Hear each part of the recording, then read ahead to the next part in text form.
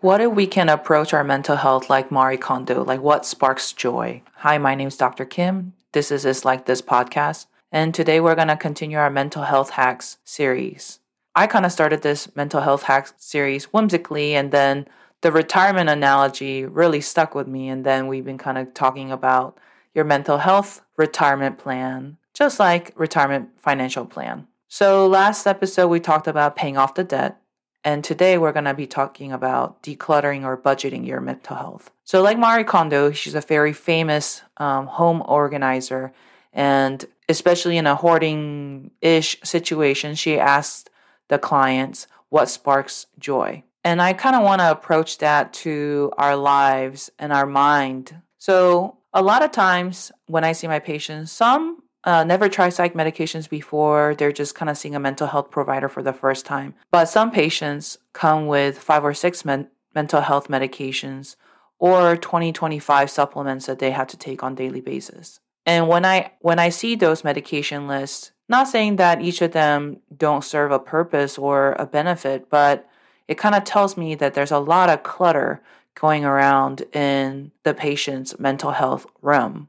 So how do you budget? How do you declutter your mental health world? And just like my patients coming in with 5 to 6 medications or 20 supplements, a lot of times we're told, you need to do this to stay healthy. You need to do this to be calm. You need to do this to be mentally well. Well, that doesn't make me calmer. That doesn't make me more grounded. That doesn't make me more present. So today I'm not going to ask you what to do more. I'm actually going to declutter and talk about what not to do.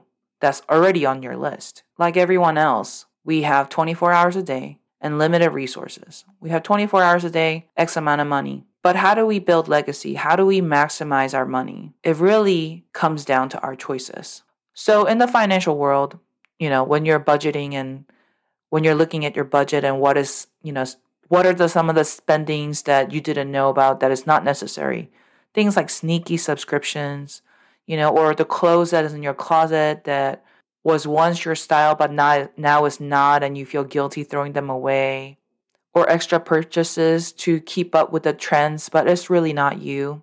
So in the mental health world, these things might be unnecessary hours on social media that's giving me ideas and comparisons.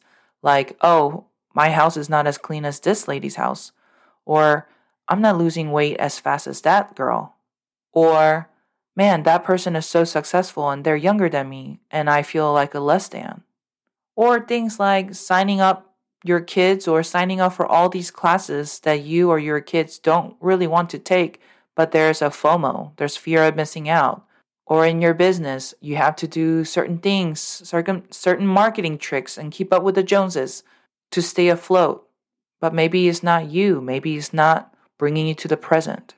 Maybe it's actually draining you than giving you a sense of purpose. So again, my take-home questions, just like what sparks you joy, is what grounds you, what brings you back to the present, and what gives you purpose and strength.